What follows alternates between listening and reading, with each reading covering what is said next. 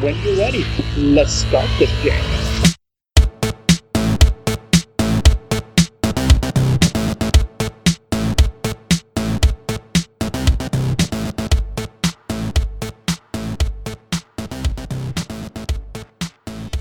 Welcome to Unstacked and Let's Unwind with award-winning author Heather Walter.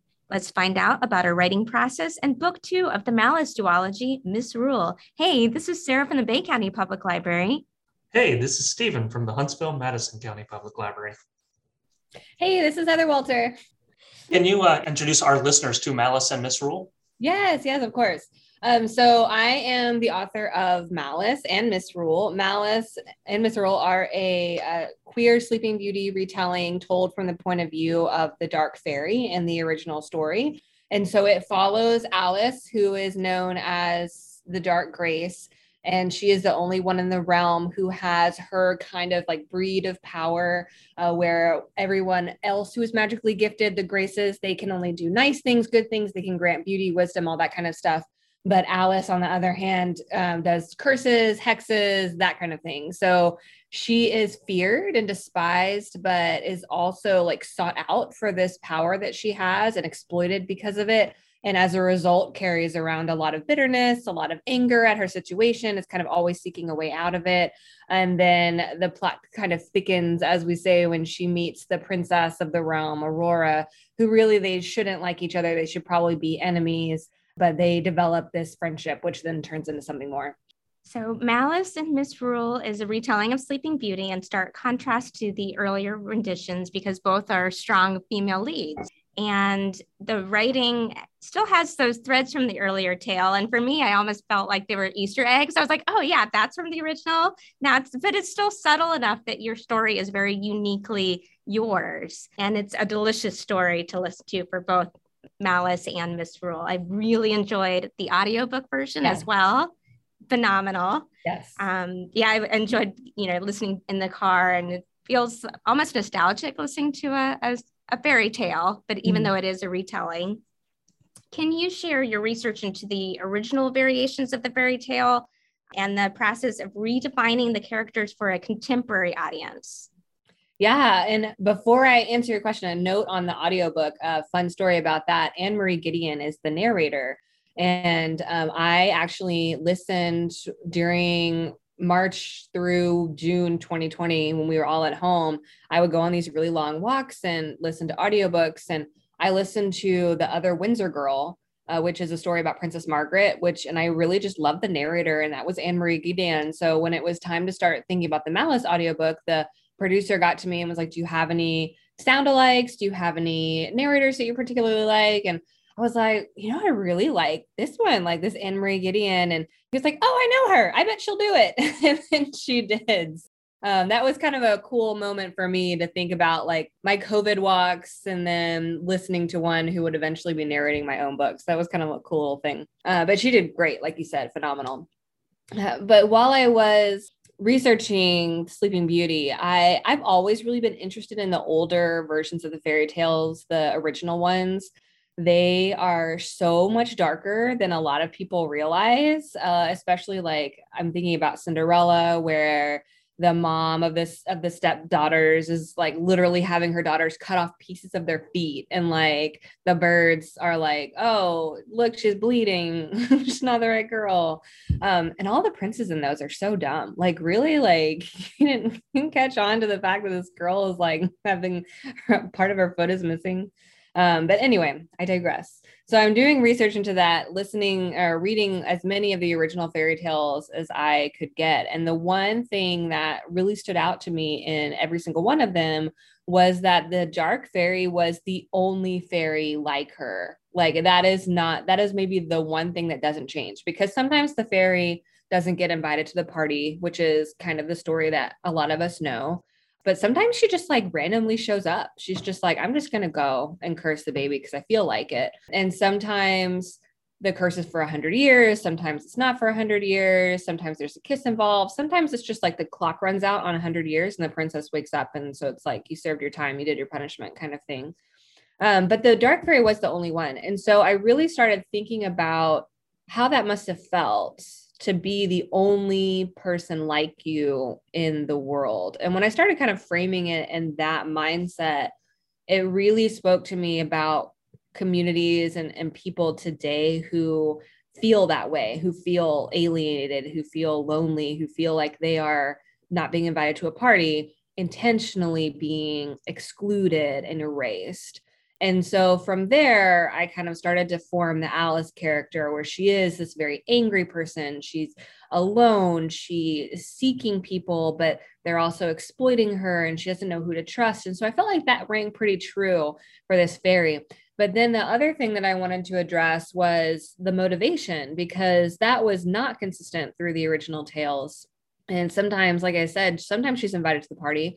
Sometimes she just like is in a bad mood that day. And then another thing I noticed, especially with female villains and the motivation with female villains, is so many of them, especially in these original tales, are given very flat cis female motivations, stereotypical cis female motivations. Like they want to be the prettiest.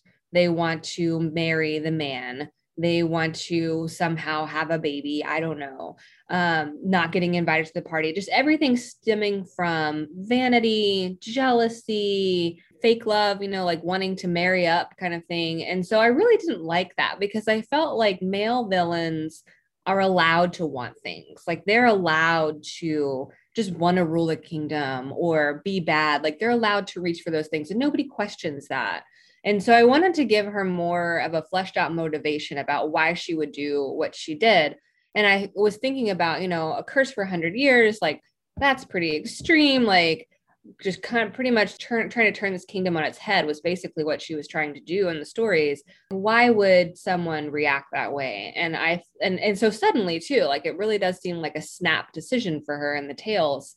And so I thought really the only thing that I can think of that would kind of go with that is not so much, oh, you didn't invite me to the party, but love. Like love will kind of push us to do these very extreme snap decision reactions. And so once I kind of had those big chunks of pieces, the story kind of began to form on its own. I love the thought of just kind of putting it into kind of modern day perspective, just seeing, the villain sitting there on Twitter or something going, feeling cute, might curse a baby. That'd be awesome. So you did a lot of reading of the past things. How long would you say you spent going over all the kind of fairy tales that you went through for the research? 30 years, I guess, because I really loved all of this from when I was younger. And so once I decided I was like, okay, I'm going to write this Sleeping Beauty, or I'm going to start exploring a Sleeping Beauty retelling. I had a lot of research that I had done when I was younger. So I didn't spend I maybe spent some weeks.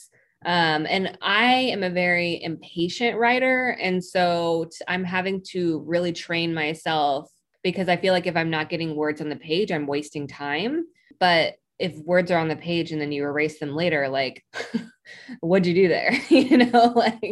So I'm having to really train myself to think like reading and research is part of the process. It is work. It is worthwhile. So a lot of times I would start writing and then I would go back to the research, and then I would start writing again, and I'd go back to the research.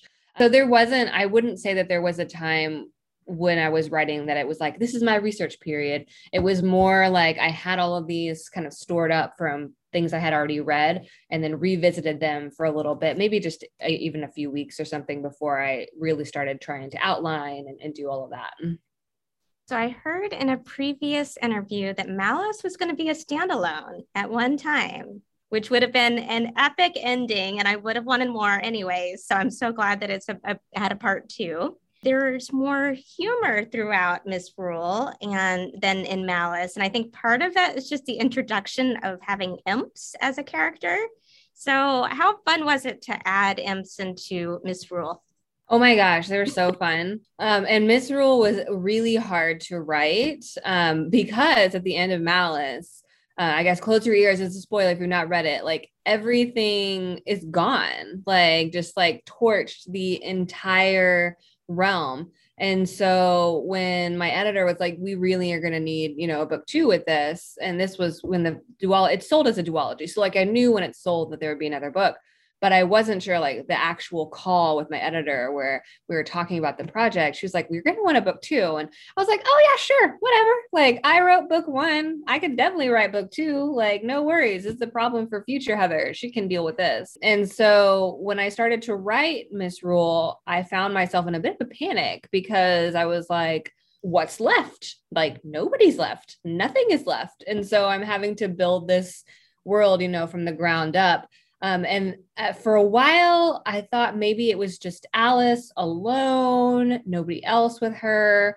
And then when I really started to try to dig into this world, like I really wasn't connecting with that idea at all. I was like, there has to be more than 3 people in this book. Like, we got to have more people.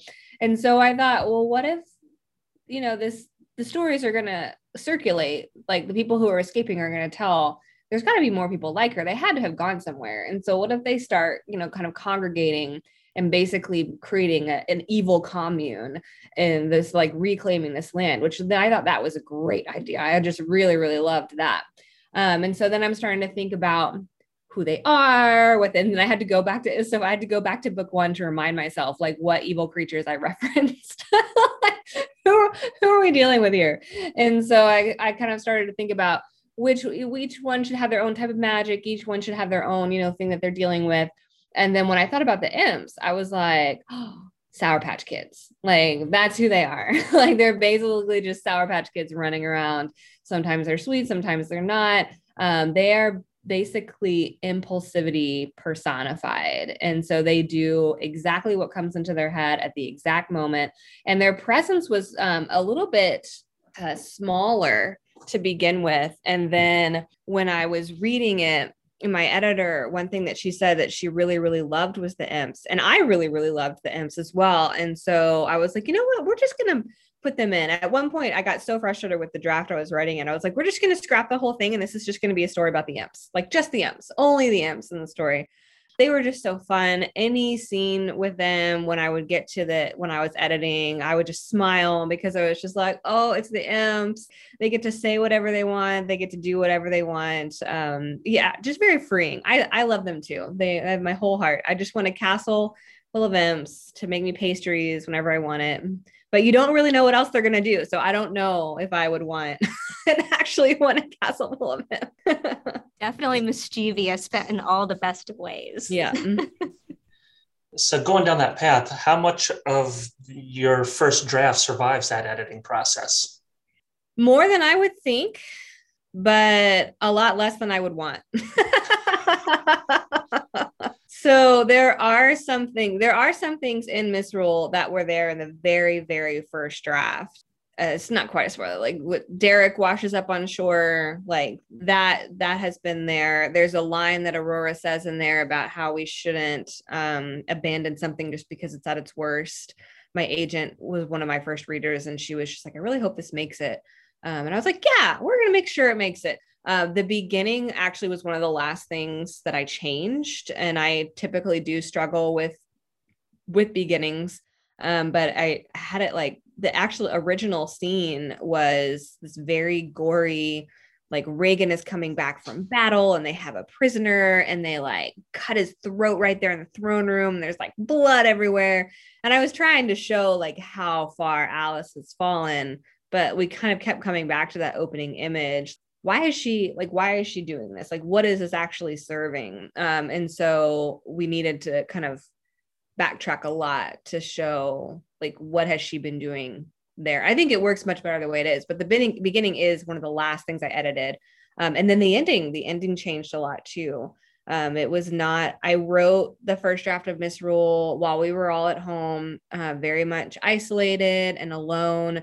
And that's pretty much how Misrule originally ended, with Alice just kind of like by herself and kind of lonely and cast off again. And it's funny because at first me and my editor were like, yeah, like, this is it. This is the ending. We got it. And I think we all kind of were in that like isolated kind of COVID depressed mindset, because fast forward a year, 18 months later, we're all just like, this is not gonna translate very well. So yeah, I'm good at the big chunks that I'm sure about typically stay. Some lines that I love will stay. But otherwise, I'm pretty flexible and fluid. I think my editor loves this about me. I don't mind cutting and rewriting as long as it makes the story the story. They're just words. So as long as like the heart of the story is intact, like I will cut, do whatever needs to be done. Just kind of getting into details, how do you go about your editing process? I mean, do you just kind of do a reread, then be like, no, this doesn't work? Is it more of just letting other people do it, kind of do a periphery beta test on it? I don't use beta readers or critique partners. And like, I don't know why. And there's nothing against them at all. I guess I've never really found them. It's a very personal relationship between the two of you. And so like, I feel like it needs to be the right person. So I'm not opposed to it. I've just never used them yet.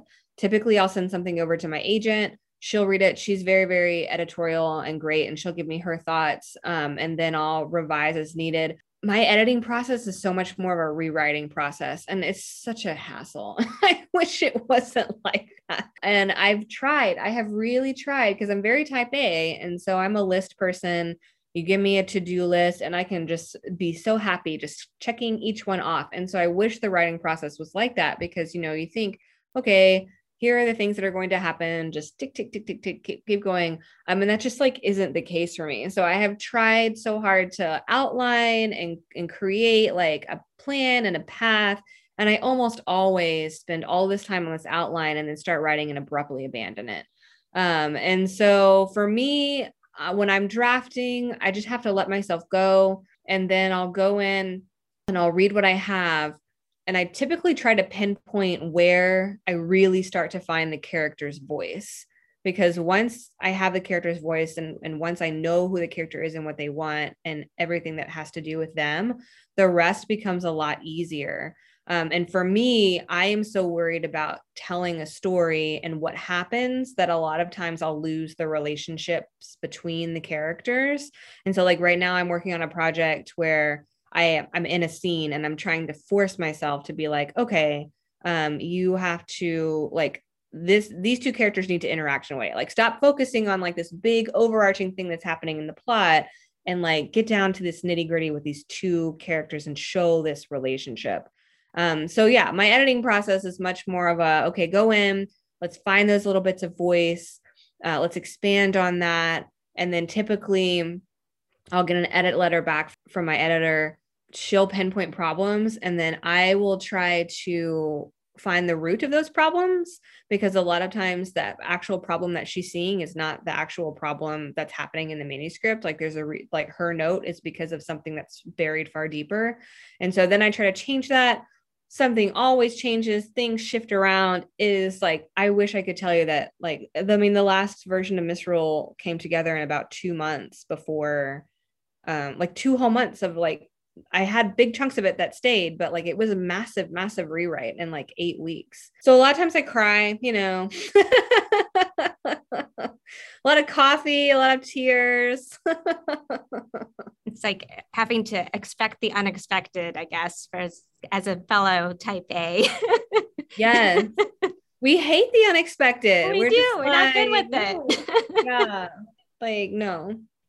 Dragon's Teeth is almost like a curse word that you use. It's been developed for your realm, and it's in both of the books. And I've heard of Various Fae before, but I didn't really know Avila before. I don't know if that one's new or specific to yours. How did you kind of develop language that was going to be used throughout in your books that really make it its own world?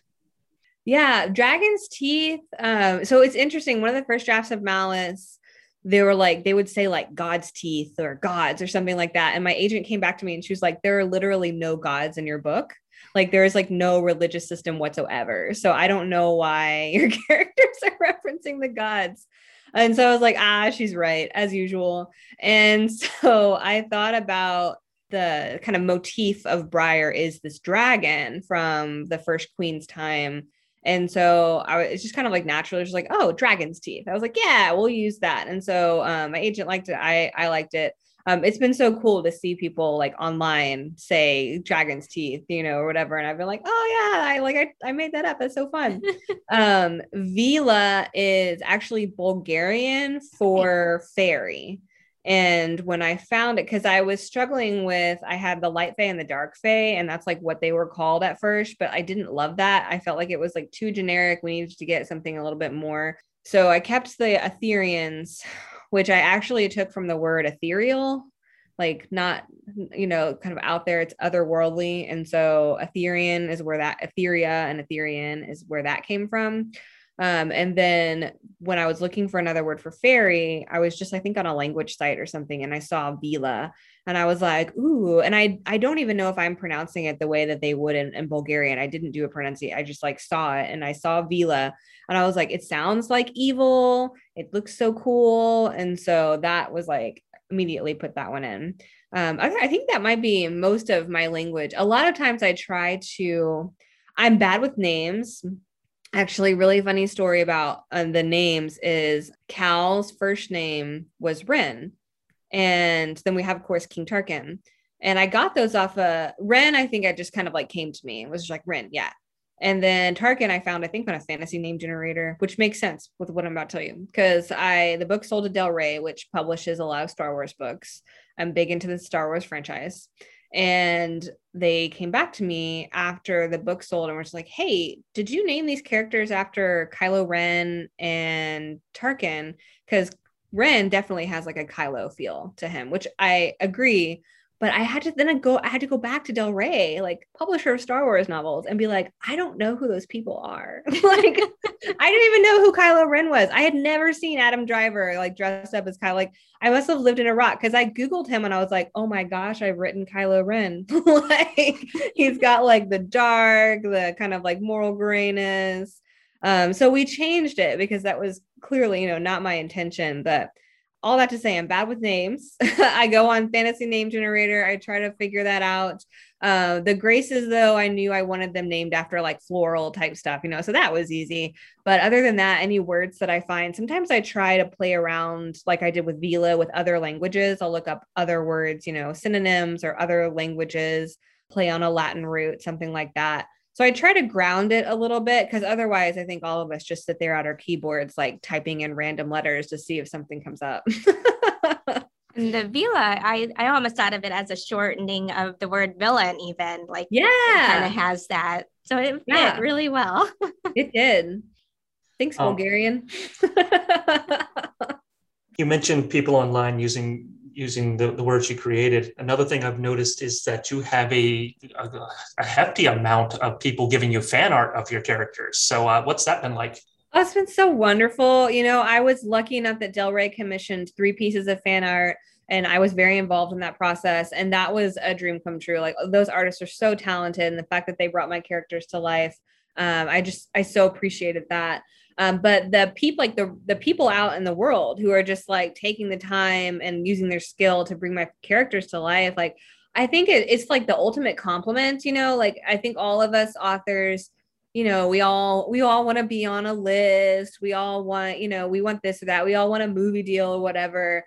But really, the fans who are connecting with these characters enough to want to make art based off something that I made, it's just mind-boggling. To me, it means more than any, I think, award or milestone that I could achieve, because it really does speak to the fact that those characters resonated with them, and they resonated with them enough that they wanted to bring them to life in their own way. And so it just means so. I love seeing it. I think my next goal, because the fan art, amazing, and I screenshot every single one. I got to make like a blanket or something, or collage in my office, because I just can't get over it. But another milestone I would love to see is if anybody cosplayed Alice or any of the stories. I've had some people online who have cosplayed and showed me, but if I was at a con and someone came up to me cosplayed as my character, I would probably just lose my mind.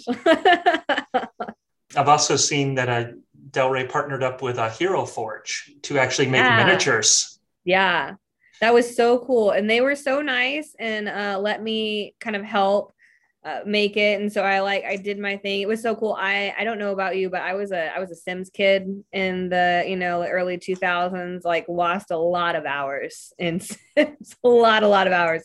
So making the little mini was very much like being in that create mode where like your sim has to have the exact right hair and clothes, and you have to pick the clothes for the occasion. Like, oh man, I love Sims. But so I spent a lot of hours trying to make the perfect Alice and Aurora. And then of course they came back and were just like, how about we do some tweaks here and there? And they made it like 1,000 times better. I was like, where were you when I was making my Sims?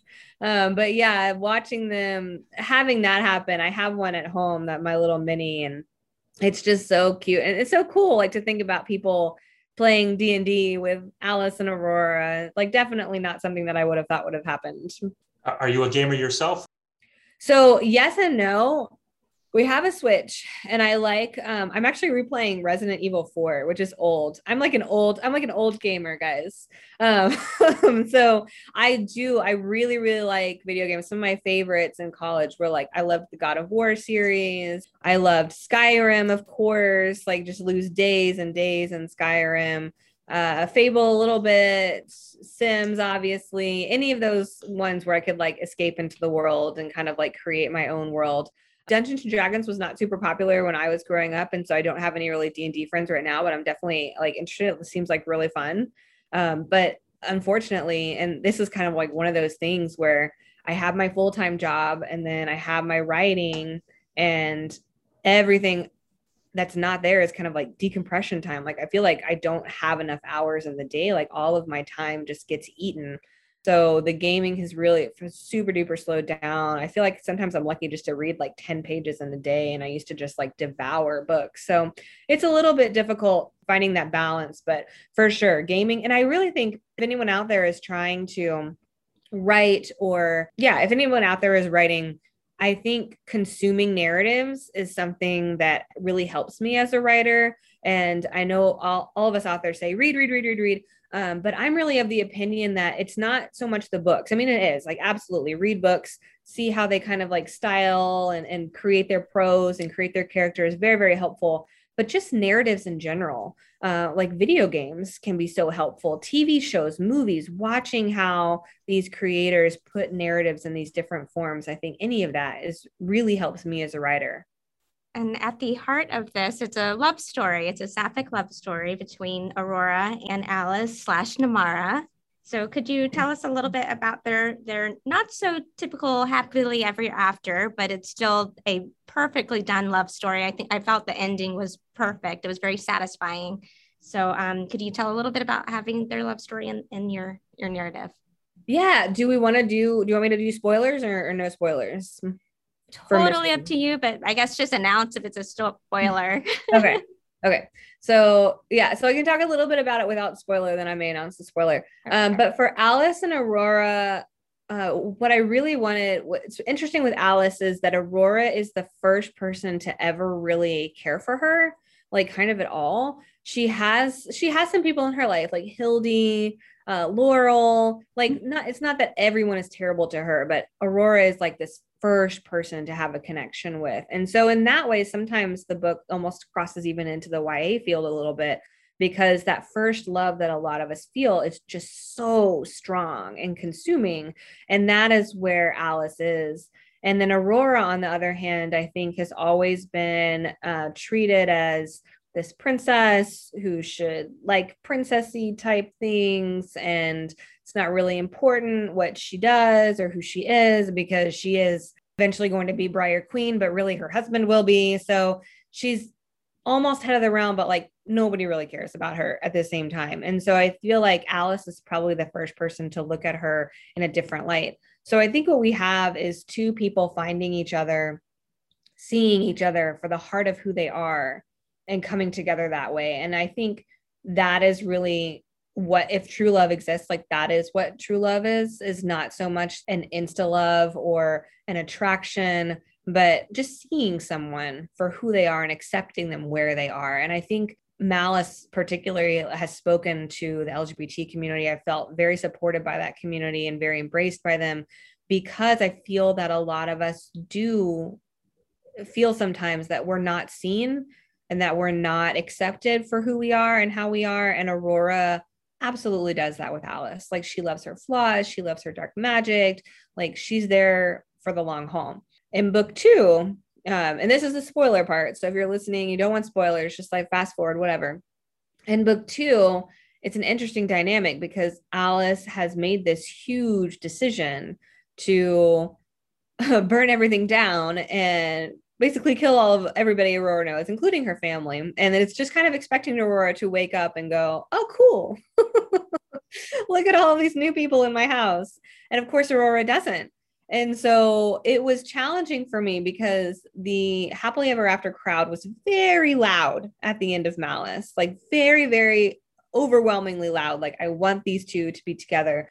And I would sit back and go, but look at what Alice did. Like, is it really realistic for Aurora to wake up? And, it's just this moment of them coming together and being like, oh yeah, this is great. Let's start this new life together. Like, for me, it just wasn't realistic. So there had to be a fair amount of tension with Aurora coming back into the scene, seeing what Alice did, learning that Alice just kind of like let her sleep for 100 years, no biggie.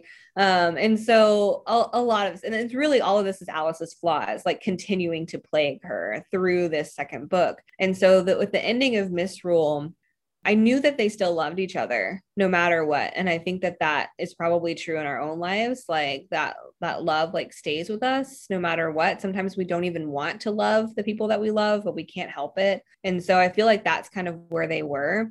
But I also knew that Alice was in Briar her whole life. That's all she knew. She was the Dark Grace, and then she was Mistress of the Dark Court. And she did all of this stuff. And there was betrayal. She was betrayed. She did betraying. She needed to figure out who she was, because I still feel like towards the end of Misrule, even though they kind of have this like big epic battle and they seem to come to terms together, but at the end, Alice still is not sure like who she is and what she wants to be. And sometimes I feel like we do have to leave the person that we're with and spend time alone to figure out who we are. And so when Alice leaves at the end of the book, and I felt like you said, for me, it really rang true. She wasn't kicked out. She wasn't cast off in disgrace. They didn't break up. I mean, kind of they did, but whatever. But she chooses herself over anybody else. She chooses herself and to get to know herself. And I am a firm believer that you can't really be in a relationship with someone unless you are true to yourself and you know yourself and you love yourself, because then if you're not, you don't have anything to give to the other person. And so I decided to have Alice choose to leave. She goes, she does something that she's always wanted to do. She helps she helps creatures like her get out of bad situations and then come back to the safe place that is Briar. And then after she spends all this time, and I know it's like at the end of the book, it's like 100 years later, but you have to kind of think about with people like Alice and Aurora, like 100 years to them is not 100 years to us. Like the time is different. I would say, 5-10 years maybe for her. Like she's gone a long time for sure, but she's doing something she loves. And then when it's time to go back, she gets there on her own terms. She's not summoned back. She doesn't have to go back. Alice is finally choosing things for Alice, which is not something that she has really done for like the whole 2 books. It was interesting for the time lengths to think of like a mortal versus someone who's a little bit more immortal. I couldn't imagine trying to place 100 years sounds perfect for most of that. To be like, okay, at 100 years. It was also just like, it's a fairy tale, 100 years. It works. I am a big fan of villains in general, and I like to kind of explore the nature of evil and villainy. And there's a book I read a while back called I Wear the Black Hat by Chuck Klosterman. And one of the descriptions he says is the villain is the person who cares the most, who knows the most, but cares the least. And it's kind of like made me think about how I look at villains per se. So as someone who has now written villains, what would you say makes a good villain? Oh man, one good thing a villain does is they always do and say what everybody else is too afraid to do or say. Like we have these, and it depends too, because I think not all villains are sociopaths, but all sociopaths are villains kind of thing. So it depends on where you want to go with it, because I don't think I write sociopaths. And some people can, and they do it very well, but I find a sociopath very difficult to connect to. And so I hope I always write villains in some way, shape, or form. But I do think a villain is almost a good villain. What makes the best villain is one that we can relate to, and one that we can, I mean, a lot of times villains, we love to hate them. I was on a panel in Phoenix and they were like, yeah, Dolores Umbridge. And everybody was like, oh, I hate her. So like, I feel like that can be a really great villain too. But sometimes it's the villain that we can relate to the most. We understand where they're coming from. Like, I think I'm watching the end of Ozarks right now. And I think everybody on that show is wonderful. And the Bird family, especially with the mom and dad, they're relatable. They're relatable if you watch them from the beginning, kind of turning into who they are, or Walter White from Breaking Bad, kind of watching him go from this nobody to this like basically super villain by the end of the series. But we're like there with them. They're rooting for them. And so with Alice, I definitely kind of, and it was tough too, because like I didn't want to make her seem like, oh, like let's all feel so sorry for her. And this is why she did it, and we just have to pity her. Like, they have to be flawed. Like, they do have to be flawed. They have to be making their own decisions. They can't just be lashing out in self-defense all the time. Like, they do have to actively decide to choose this path that is considered wrong, but you have to do it in a way that the reader wants to go with them. Like, yeah, let's do it. And for me, like, I don't know if I did it for every reader, but the fact that so many people at the end of the series, at the end of book one, were just like, yeah, burn it down. Like, you got this. Like, Aurora should be happy. I was like, I think I did something right there. Usually with the way things go in a narrative place is your heroes, your protagonists tend to be more reactionary than actionary people. It's usually the heroes that are the villains that are pushing the stories along. Would you say that, when you take it from a villain's perspective, do you try to keep it in that fashion, or do they become by their nature more reactionary in that? Yeah, that's a really good question. And there's always a mustachy twisted villain in every story, right? Like, I guess if like you don't want to see Alice as the villain in Malice, maybe the king would be, Tarkin would be, or even just like the Briarian society as a whole. So I do think that Alice in a lot of ways is reactionary, because like she's responding to the way she's treated. She's responding to something that she wants. She's definitely not kind of sitting back and plotting. So I guess it really just kind of depends on what villain you're going to have and what they're going to do.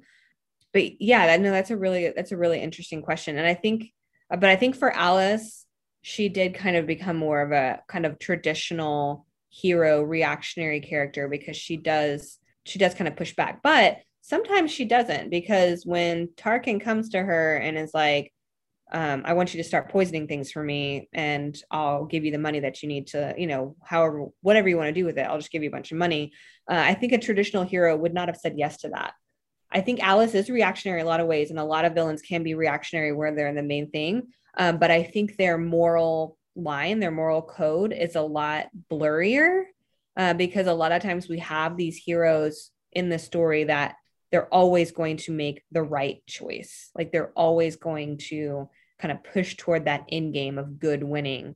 But when you have a villain, you're a lot more free to let that villain decide for themselves, well, what works best for me? And what do I want? And a lot of times I'm bored by heroes because they're always like, well, what's best for everyone else? I'm like, I don't care. Cares about everybody else. So I heard that Dunlay's Castle in Northern Ireland was an inspiration for the Dark Tower. So how was that the location that you were inspired by? Did you travel there, or did you just stumble across it? Or tell us more about that. Yeah. If you're ever in Northern Ireland, I highly recommend it. So it was kind of an accident that I even saw it. It was 2018, and we were doing a kind of UK Europe trip. We did almost a week in Northern Ireland, and then a week in London, and a week in Paris. And in Northern Ireland, we got there, and I think it was like part of the trip that I planned the least, because we were in Belfast. Mm-hmm. And the Airbnb that we were at happened to have these pamphlets of things to do while you're here. And I saw a Game of Thrones tour, which I really wanted to do, but the person I was with is not into Game of Thrones. And so she was like negative, like nixing that. I was like, but it's gotta be beautiful. And so there was also a brochure about just a general like Giant's Causeway. I think Caradoc Castle. I know I said that wrong. Just a few other sites. So it was kind of like a compromise between the two. And so we were on the bus back from Giant's Causeway, which is a really cool place out there by the coast. And it has like these, like, I think they're lava rocks or something that have like risen to the front or risen to the surface. Gorgeous scenery, like a backdrop. We were on the way back and we had like 5 minutes. The guy stopped the bus and he was like, I just want to show you guys this castle. It's like so cool. It's called Dunluce. And so I looked out at it and it was just fascinating to me. The castle is right on the edge of the cliff, but it didn't always used to be that way. Like they had built the castle and it was like a full-on fortress basically. But they built it too close to the cliffside. And as the years and the centuries kind of wore on, the cliff kept deteriorating and the storms would like blow some of the castle off. And so this castle is just like literally just crumbling into the sea. And like all that's left of it is like, I think an outline of it. We've even got grass growing up in there. You can go to the ruins, but like, there's no like second floor anymore. Like basically it's all gone. But it just like put in my head this like castle that is like literally just crumbling away into the sea going.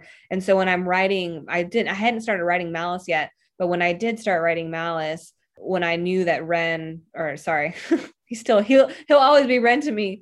When I knew that Cal was living out there, I was just like, oh, it's Dunluce. It's perfect. And what a perfect prison. Like you can't ever leave this place. Oh, and it's slowly crumbling into the sea. Oh, and when there's no roof, you'll die. So I just thought it was this perfect place for him. I wish I had traveled. I had spent a semester in Belfast and I didn't go to these cool places. So I was very jealous. I'll have to go back. Yes, I loved Belfast so much. And, everyone was so nice. And they were all really confused about why we were like tourists there. They were like, what, you want to come not a here? lot of tourists, yeah. I was like, yeah. I said Belfast though. Like I told, we had to go there because I was a huge Titanic nerd as a teenager and I still kind of am. And so the ship was basically built there in Belfast, like, as you know, and now they have this really cool Titanic museum there. And they've actually turned the architecture offices where they planned the ships and all the White Star ships. They've turned that into a Titanic hotel now, which I know it's super cool. We went in there. I was like, why don't we stay here? And you can actually like go and see like where the ship was sitting, like where they built it. The Titanic Museum is so cool. So it was just kind of a happy accident that we were in there. But Belfast is awesome. That's so cool. You got to spend a semester there. It's fun. That museum, I understand, is the exact same size as the Titanic as well, and can fit Yep. So being a world traveler, how's that the past year or so affected your ability to kind of write? Oh man, it's been interesting. You would think, okay, we're at home. There's like nothing else to do. This is going to be the most productive you have ever been in your life. False. Like absolutely false. A lot of like March of 20 and then kind of going into the summer, being at home was okay with me. Like I was all right with it, but mostly it was a lot of like anxiety over like what was happening. And then we had another big Europe trip planned for that summer. And so we spent weeks and weeks going, well, maybe. And then just like the heartbreak of like, no, like you have to cancel it all. You can't go. And so that was tough, but then just like the mindset, like I learned a lot about how anxiety and stress and isolation really does affect the creative process. Like I said, I wrote the first draft of Misrule. Malice, I hammered that out in like 9 months from first draft to sale. And so I'm over there just like, oh yeah, we'll write this. It'll be great. And it was like a round and another round and another round of like full rewrites. I had never spent that long writing a book like in my life. And it was just because like I couldn't connect to it. I couldn't find the characters again.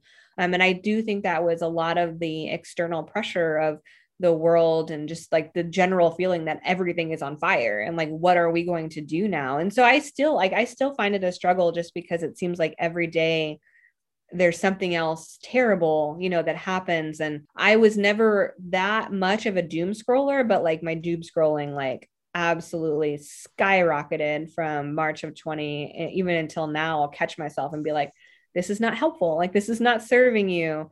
Because once your brain kind of gets in that cycle, like that's all you can think about. And it used to be that my brain would just think about my books and I would just like write. But yeah, it's been a struggle for sure. And I'm just hoping to like finding new ways to channel the creativity and allowing that creativity to kind of come back and to bloom, because like waiting on things to get better, I don't think it's the viable answer. I think you just have to learn how to adapt to the new situation. Before I found my way back to library work, I was a real life villain in the sense that I was a homeowner association manager. Oh, so, yeah, you were. and that was, I had broke out of the habit of trying to be a doom scroller, just because, you'd have certain properties that would pop up in the news or stuff, and I just vacated everything I could that would keep, separate life from work kind of stuff. Yeah. And unfortunately, these last couple of years has definitely brought back that habit. I've been trying to fix it again. Yes. So speaking of libraries, you have dragon hide covered books. The books inside of the books have like secrets, and they're written from different perspectives. I can tell you have a love of libraries and books in both titles, and part of it is because you are a librarian, correct? Yes. And is there a real library that is either a favorite of yours or that you hope to visit one day that kind of contains that natural library magic, rare books or anything like that? Oh yeah, for sure. I'm trying to think of where I've been. I did go in February. I went to the Morgan Library in New York. Yeah, it is so cool. It is like the closest to the Beauty and the Beast library that I've ever been. And if you've not heard of it, the Morgan Library is the former home of the banking magnate JP Morgan, who was a real person, and now it's the bank. And he I think he donated his house for research or something, but the library in the house, it's 2 floors. It has kind of the gallery walkway above there. It is just it's incredible. It's breathtaking. And you can actually go and you can see what titles he has, a lot of first editions. There's a vault with rare books. So basically every book lover's dream. And the fact that someone used to live in this house is so insane to me. So that was a great place. I went to the New York Public Library while I was there as well, of course. Mm-hmm. And that one lived up to all of my dreams. I was not scholarly enough to be permitted into the Rose Room.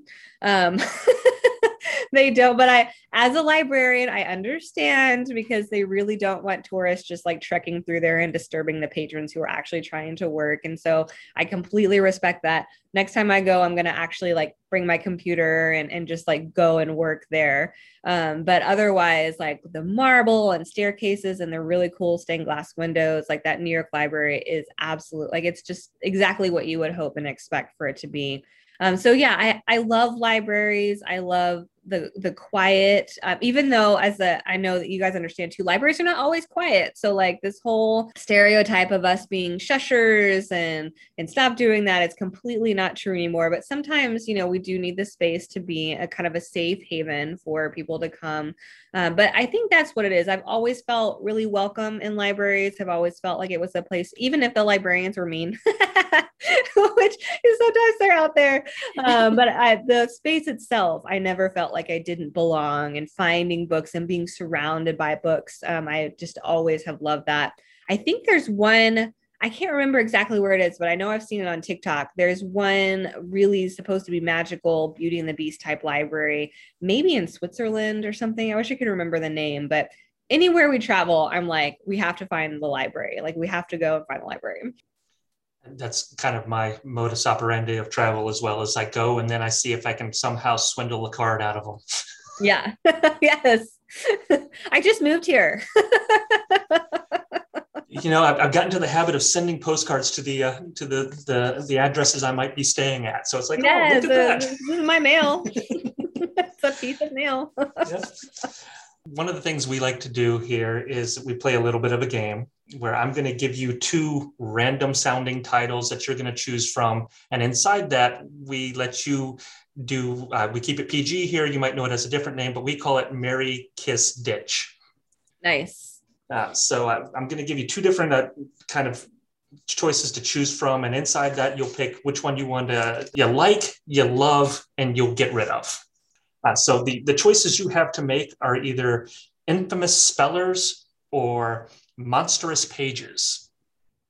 There's not three though. No. Those are the two categories to choose from. Oh, okay. I was like, wait, which one do I do? Yeah. So which one of those two categories would you like? Infamous spellers or monstrous pages? Monstrous pages. So we're going to talk about books about the Titanic for some reason. Yeah. So we got 3 books here: Ship of Dreams, A Night to Remember, and Shadow of the Titanic. Which one of those are you going to like, love, and ditch? Ditch Night to Remember, which I know is like controversial because it's like Sir Walter Scott and like, was it Sir Walter Scott? It's like a survivor's like account of it, but it is. That is supposed to be one of the most accurate books. Is it? I think for me, it's just it was written so long ago. It was so hard to connect to, even though he was a survivor. Like I never found myself in it. You know what I mean? I was like, dude, you were there and I can't get myself into this book. So I would love to see somebody like redo that, like for a modern audience or something like that, or a YA version of, I don't know, something, but okay. And so then Ship of Dreams and Shadow of the Titanic. Shadow of the Titanic. And it's Like and Love. Like and Love.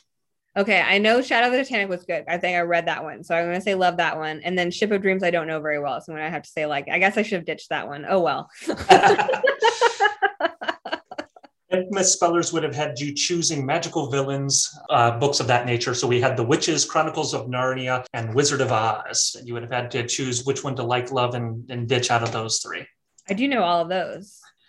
Let's see. But so it's Wizard of Oz, Chronicles of Narnia, and The Witches. And The Witches. Okay. Oh, this one's hard. Like Chronicles of Narnia. I do like it, but I don't love it. Probably ditch The Witches, which I know is like funny for me because like they're all like really mean. It's just such a creative story. But for me, love Wizard of Oz. I aside from being a Titanic nerd, I was a complete Wizard of Oz 1939 movie nerd. Like I used to know like every little thing about the movie. But the book too is like really great. Just that kind of like transportive, immersive. The fact that like imagining myself as Dorothy being swept away to another place like really resonated with me. So I just love that one. I've got a theory that, Glinda and that is the true villain, just making a power play. Yeah, absolutely. I also think that the real villain in the Harry Potter books is Dumbledore. Like, what was he doing? Like, he just like hands this child off, and then never like Harry's like, I'm gonna do this, and Dumbledore's like, okay, hope you live through it. The story of the school there. Hey, good luck. You might live, you might die. Good luck. I personally love a great retelling, and the ones I'm drawn to or most are either fairy tales or Gothic horror. I've been doing a lot of Gothic horror lately because I love the crazy lady in an attic and the whole building burning down. So Malice in Misrule, I've added to my top of favorite fairy tale retellings since it's so unique and original. And what are your personal favorite retellings? And it can be any retellings genre. Oh man, this one is so tough. I've like devoured them. Okay, this one is a little less known, I think. But if anyone has read the War of Hearts series, Queen of Hearts by Colleen Oakes, I loved that one. I thought she did a wonderful job kind of telling that story. The world is so unique. Just loved it. I also, one of my first, it was actually like kind of a fun story because I was just at Phoenix Comic-Con and Marissa Meyer was there. And I was so like, I saw her and like, I saw people who were talking to her and I was like, man, she's here in the green room. I bet she just wants to just like chill out and like have her coffee before her next panel. But of course, I was just like, hi. And like trying to shake her hand. Just like, I'm so sorry, am I bothering you? She's like so sweet. She's like, no, it's nice to meet you, whatever.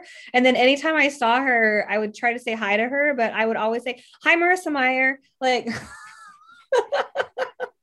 I had no coolness there. But I loved her Cinder series so much. And it was one of the first retellings that I read as an adult, because I feel like this happens to a lot of us. I stopped reading for a long time. College kind of killed it for me with all of my textbook and, required reading and whatever. And then I didn't really get into, I was right at the cusp of the YA golden age. So I didn't quite have all of the wonderful things that are available now. And then I went to college and stopped reading. And then I really didn't get back into reading, especially not YA, until grad school when I was doing my library work. And I was like, you actually have to read I had one YA fiction class where I had to read, I think like 60 titles in a semester. So, I mean, it was just like mass consumption, but that class got me reading again, got me saying like, oh yeah, I could write. And so the Cinder series was one of the very first retellings that I more modern kind of retellings that I read. And I just thought it was so creative the way that she did everything. And it was just wonderfully done. I never, ever in my life would have put Cinderella and cyborgs together. And she just did it so well. I also love Bird and the Blade was really great, which I think is a retelling of like a myth, or it might be Persian, but I'm not sure. I don't want to say it is and then it's not. Oh, Shadow in the Glass is recent, and that one's really good. That one's a Cinderella, like in the 19th century kind of thing, with a Faustian bargain. J.J. Harwood wrote that one, so that one's really great. But yeah, there's so many. It's hard for me to meet a retelling that I just absolutely do not like. So, which I'm sure you feel the same. I do. Jumping back to, obviously you have a love of reading. What sparked your interest in writing? I wrote my first book, and you can't see me probably, so I'm doing air quotes. I wrote my first book in high school, and it was really more of a novella. It was so short, but I've loved stories. I've wanted to like eat stories like my whole life. And so I wrote stories in high school, and then I kind of branched out and tried to do this novel. It was a historical fiction, not great. I don't even know if I have a copy of it anymore. I really thought, I was like, this is the book that's going to get published. And of course, 16, 17-year-old Heather was very wrong about that. But after it didn't, being a very type A person, I counted that as very much a failure. I was like, oh, well, I didn't make it on my first book, so I'm never going to make it. So I'm just never going to do this ever again. Which is very common in people who are kind of overachievers, type A. If we can't do something right the first time, we will never, ever attempt it again, because clearly it is not for us. And so I went on to undergrad, and for a while wasn't really sure what I was going to do with my English degree, which I think most people with an English degree kind of think worked, here and there, and then decided I went into teaching. I was a classroom teacher for 3 years, and I really just did not love the classroom. And so I got out and then went to library school. My first thought was public libraries. But then with my teaching background, it kind of made a little more sense to go back into schools, because I would still be interacting with the students, the patrons, but I had the teaching background, and so whatever.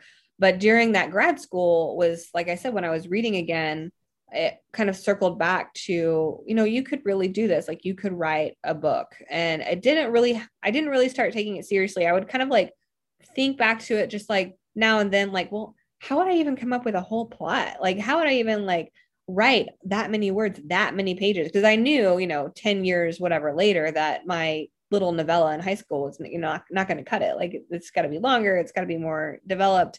But then it was maybe my second year of my library job where I was just kind of like, I need more. Like, I'm going to do this. I'm going to write a book. And so I sat down and I did it. I cranked one out. Maybe it was like 6 months. Terrible, like knockoff of Divergent, which I wrote for the market, which is the worst thing you can do as a writer, especially since Divergent was oversaturated with books like Divergent. So like, it was never going to sell anyway.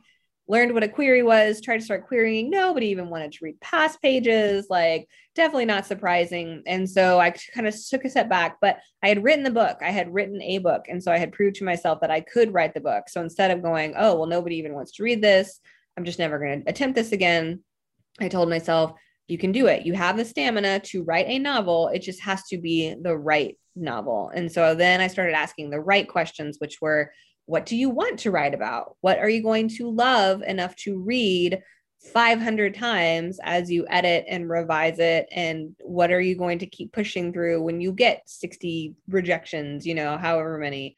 So once I kind of put my mind in the right frame, then I started kind of going in the right path. And you have a 2024 release coming up of Crimson Crown, correct? Yes, that's right. And you wrote some of it in a coffee shop. So brag on the coffee shop. Why is it a great spot to write? And what is your favorite drink? So coffee shops for me, I like being outside of my house. Usually I'm a cappuccino girl. For a while, I was a latte person. And I've gotten to where I guess maybe it's too much milk for me now. So like cappuccino has kind of a little bit stronger hit, less milk. So I like that. Or even just plain, as long as I can, like, you know, not water, like put cream in it, you know, got to have the cream, no sugar though. And I like sitting there, just kind of like the energy. It's funny. I think you saw the TikTok that I did where I was like sitting in the coffee shop. Yeah. So I was in that coffee shop. If you're in Austin, it's Epoch and it's great coffee. You should all go there. But years ago, I was writing that book. It was actually the book that got me my agent, but it didn't sell the first time around. And so I was sitting there and this guy, that's the only bad thing about a coffee shop is like sometimes people will try to talk to you. And so like this guy was like close to me and he like looked over, he's like, "Oh, are you writing? You look like you're writing like a book." And I'm just like, I was like, "Yes, I'm writing a book. Go away." Now I have to write my book. But I just remember this conversation and like telling him about this book. And at that point I didn't have my agent. I didn't have anything. And so I was in that TikTok video sitting in the exact same spot, working on the manuscript. It looked completely different, but I had my agent and it didn't sell the first time around when we tried to sell it to editors, but it sold this time. And so it was a nice full circle moment. You know, I like coffee shops. They get me out of the house. It's just a different vibe, different energy. I find a little more productive when I don't have my kitchen to walk into and, you know, just like grab handfuls of snacks and distract myself with chores that need to be done or whatever. But it's nice. I put on my headphones now and pretend I don't hear people when they try to talk to me. Getting toward these random questions here. So yeah. Strangest thing in the search history. Oh my gosh. I'm so scared of searching for things sometimes. Like I get so worried about it. I was like, I am going to get on a list. What was I looking up yesterday? Oh, I was looking up like what carrion crow eggs look like for this new Crimson Crown. And so I needed the exact how the shell is. I have definitely looked things up though that I should know, like parts of a horse. Cause like in Misrule, there's a horse and I'm like, what the flank, like what is the things called? But I have definitely looked parts up. Oh, and then fun things though, like, oh, but yeah, again, the list thing, I'm just like, I'm always trying to search for like cool weaponry, especially like for the Fae and Misrule. And so I'm just like, well, like parts of like bows and arrows and things like that, you know, like trying to find this cool stuff. So my Pinterest searches are great. But yeah, I think that the parts of a horse is probably pretty funny, or like other words where I can't think of a word. And then I try to go and search for it. And it's like the most obvious word ever. I was going to say, kind of makes you wonder how it would be writing before the internet. Like, how did they, you know, when they get stuck, I guess they would have to go through a lot of library books. Yeah, libraries. There you go. One of the things I saw that you do that I hadn't seen before, but I love the concept of is book birthdays and celebrating those. And so what goes into a book birthday celebration?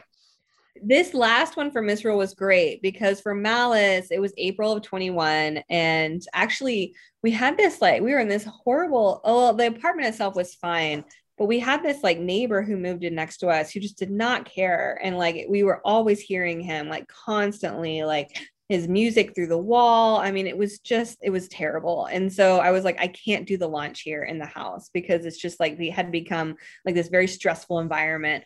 And so I actually rented a hotel room like for the launch, but it was also like kind of made it special, but it was just me and Lindsay. And so it was just the two of us. And so it was really special, but it also felt a little isolating because it's like logged on, then log off. And it's like, oh, now what? So for this one, I really wanted something like it's cool because we were able to have people over, like we bought a house, and so we could have people over to the house. I will not have biological children, and like putting that out there publicly so my mom can stop like dropping hints, like will not be having biological children. And so I don't really do like kid birthday parties, but it really is interesting like how much a book feels like the way I imagine a biological child feels like, except you do let go of it in a way that you do not let go of a biological child, right? You eventually do stop working on it. So the comparison ends. But as you're working on this book, you know, like you're constantly thinking about it, you pour all this energy into it, you cry over it, you argue with it, like there's all this range of emotion that goes with it. And so when it's finally publication day and you're finished and like it exists and there's nothing more to do with it except just kind of like watch it fly, or not fly, the party kind of, I just love it. You get to get together with your friends, celebrate the process, celebrate the fact that here is this thing that I made, it exists in the world. You could argue that it comes out of you.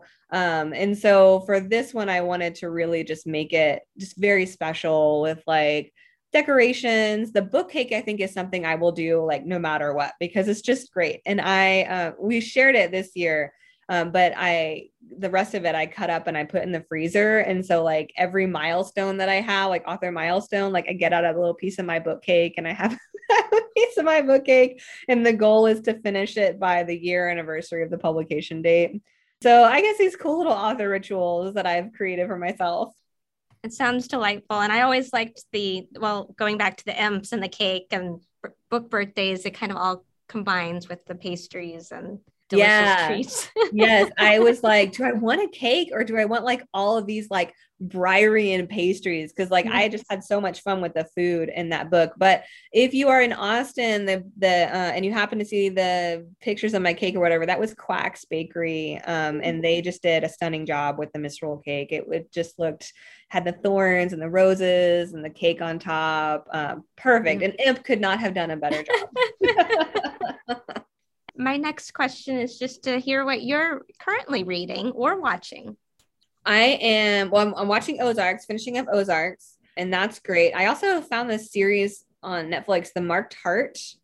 So like it's got like telenovela-y vibes, but I don't think it's quite in that category. It is dubbed. I don't know what country it came out, but it's about like this woman who gets a heart transplant, but like in order to get the heart, like she's been murdered, or like the other lady was murdered and her heart was stolen because it was like bought. And then she actually winds up striking up a relationship with like the husband of the woman who was murdered for the heart, but she has the wife's heart anyway. So like, it's definitely a break from what I typically write. And like, I'm really loving like the narrative structure and like watching how they build the tension and stuff like that. So sometimes that's super, super duper fun. But I can't wait to watch Stranger Things, which just dropped, which I've not watched yet. So I've really started it, and there's some episodes where I'm like super good, and then it's a hit or miss on the episodes. But I would say definitely press play. The first one takes so long to learn the characters again. Okay. Like, who are you? It's been so long. Where are we? Yeah. So the first episode will catch you up, and then it'll hook you again. And then you'll be like, all right. And then episode 4, I just watched, and that one was amazing. Okay. Well, that's good. Good to know. So it may just be worth it just for episode 4. Okay. Stop at episode 4. I'm still working on the rest. Longer this year. They're like movie length, aren't they? Oh yeah. There's some episodes that I think that they're still releasing them a little bit, and then some are going to be like an hour and a half in length. Yeah. And is this it? Did they say this is the end? I think I heard there was one more season. Okay. So I thought this was it. But it's worth it. Yes. That's good to know.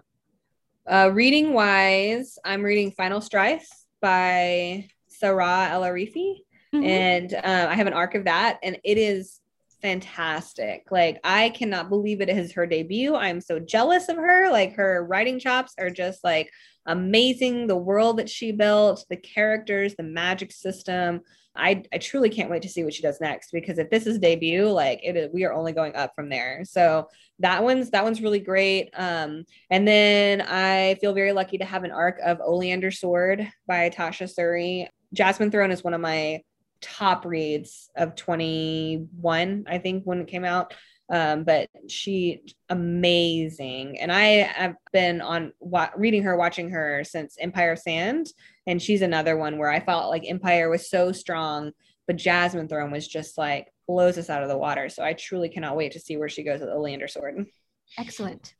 Just to do some things so we don't get yelled at later. Going back and fact checking real quick. William Lord was a knight to remember, and I am incorrect. Stranger Things will have a 5th season. I was right. Oh, okay. William Lord. Why do I think Sir Walter Scott? I wonder who is that guy? I'm going to have to look that up. Add to the weird Google queries. I'm going to do some rapid fires. I'm going to put a minute on the clock here. Okay. So I'm going to hit a bunch of different random seeming questions, and we will see where we go with this. So to start, favorite mythical creature? I almost said grackle. I think a Gorgon. Okay. I like it. Do you learn by watching or doing? Doing. Do you correct people's grammar? No, in my head. Okay, in my head. Weirdest thing you've seen used as a bookmark? A kid once had a cookie in his book. Least favorite word? Unprecedented. It's now my least favorite word. Something you wish you had done? Oh, okay. This is going to be weird, but I wish we had gone we were almost going to go back to Europe in 2019 and we decided not to. We were going to wait one more year. And now I wish we really had gone. And to round this out here at the minute mark, something you wish you had written? I wish I wrote Jasmine Throne. Absolutely. Oh, that book is so good. Well, is there anything else you'd like to share with our listeners? No, not really. Just be on the lookout for, like we talked about, Crimson Crown 2024. That one is Snow White from the villain's point of view. It is another queer retelling. So look out for all kinds of, it is loosely based off the rise of Anne Boleyn. So it's kind of a Tudor inspired fantasy world with Anne Boleyn eventually, well, not Anne Boleyn as character, but my loosely based Anne Boleyn character kind of becoming the evil queen that we know. And she is a witch in a world that is hunting witches and is kind of infiltrating the palace to bring it down from the inside. So lots of stuff coming with that one. I can't wait. Yeah, I'm excited.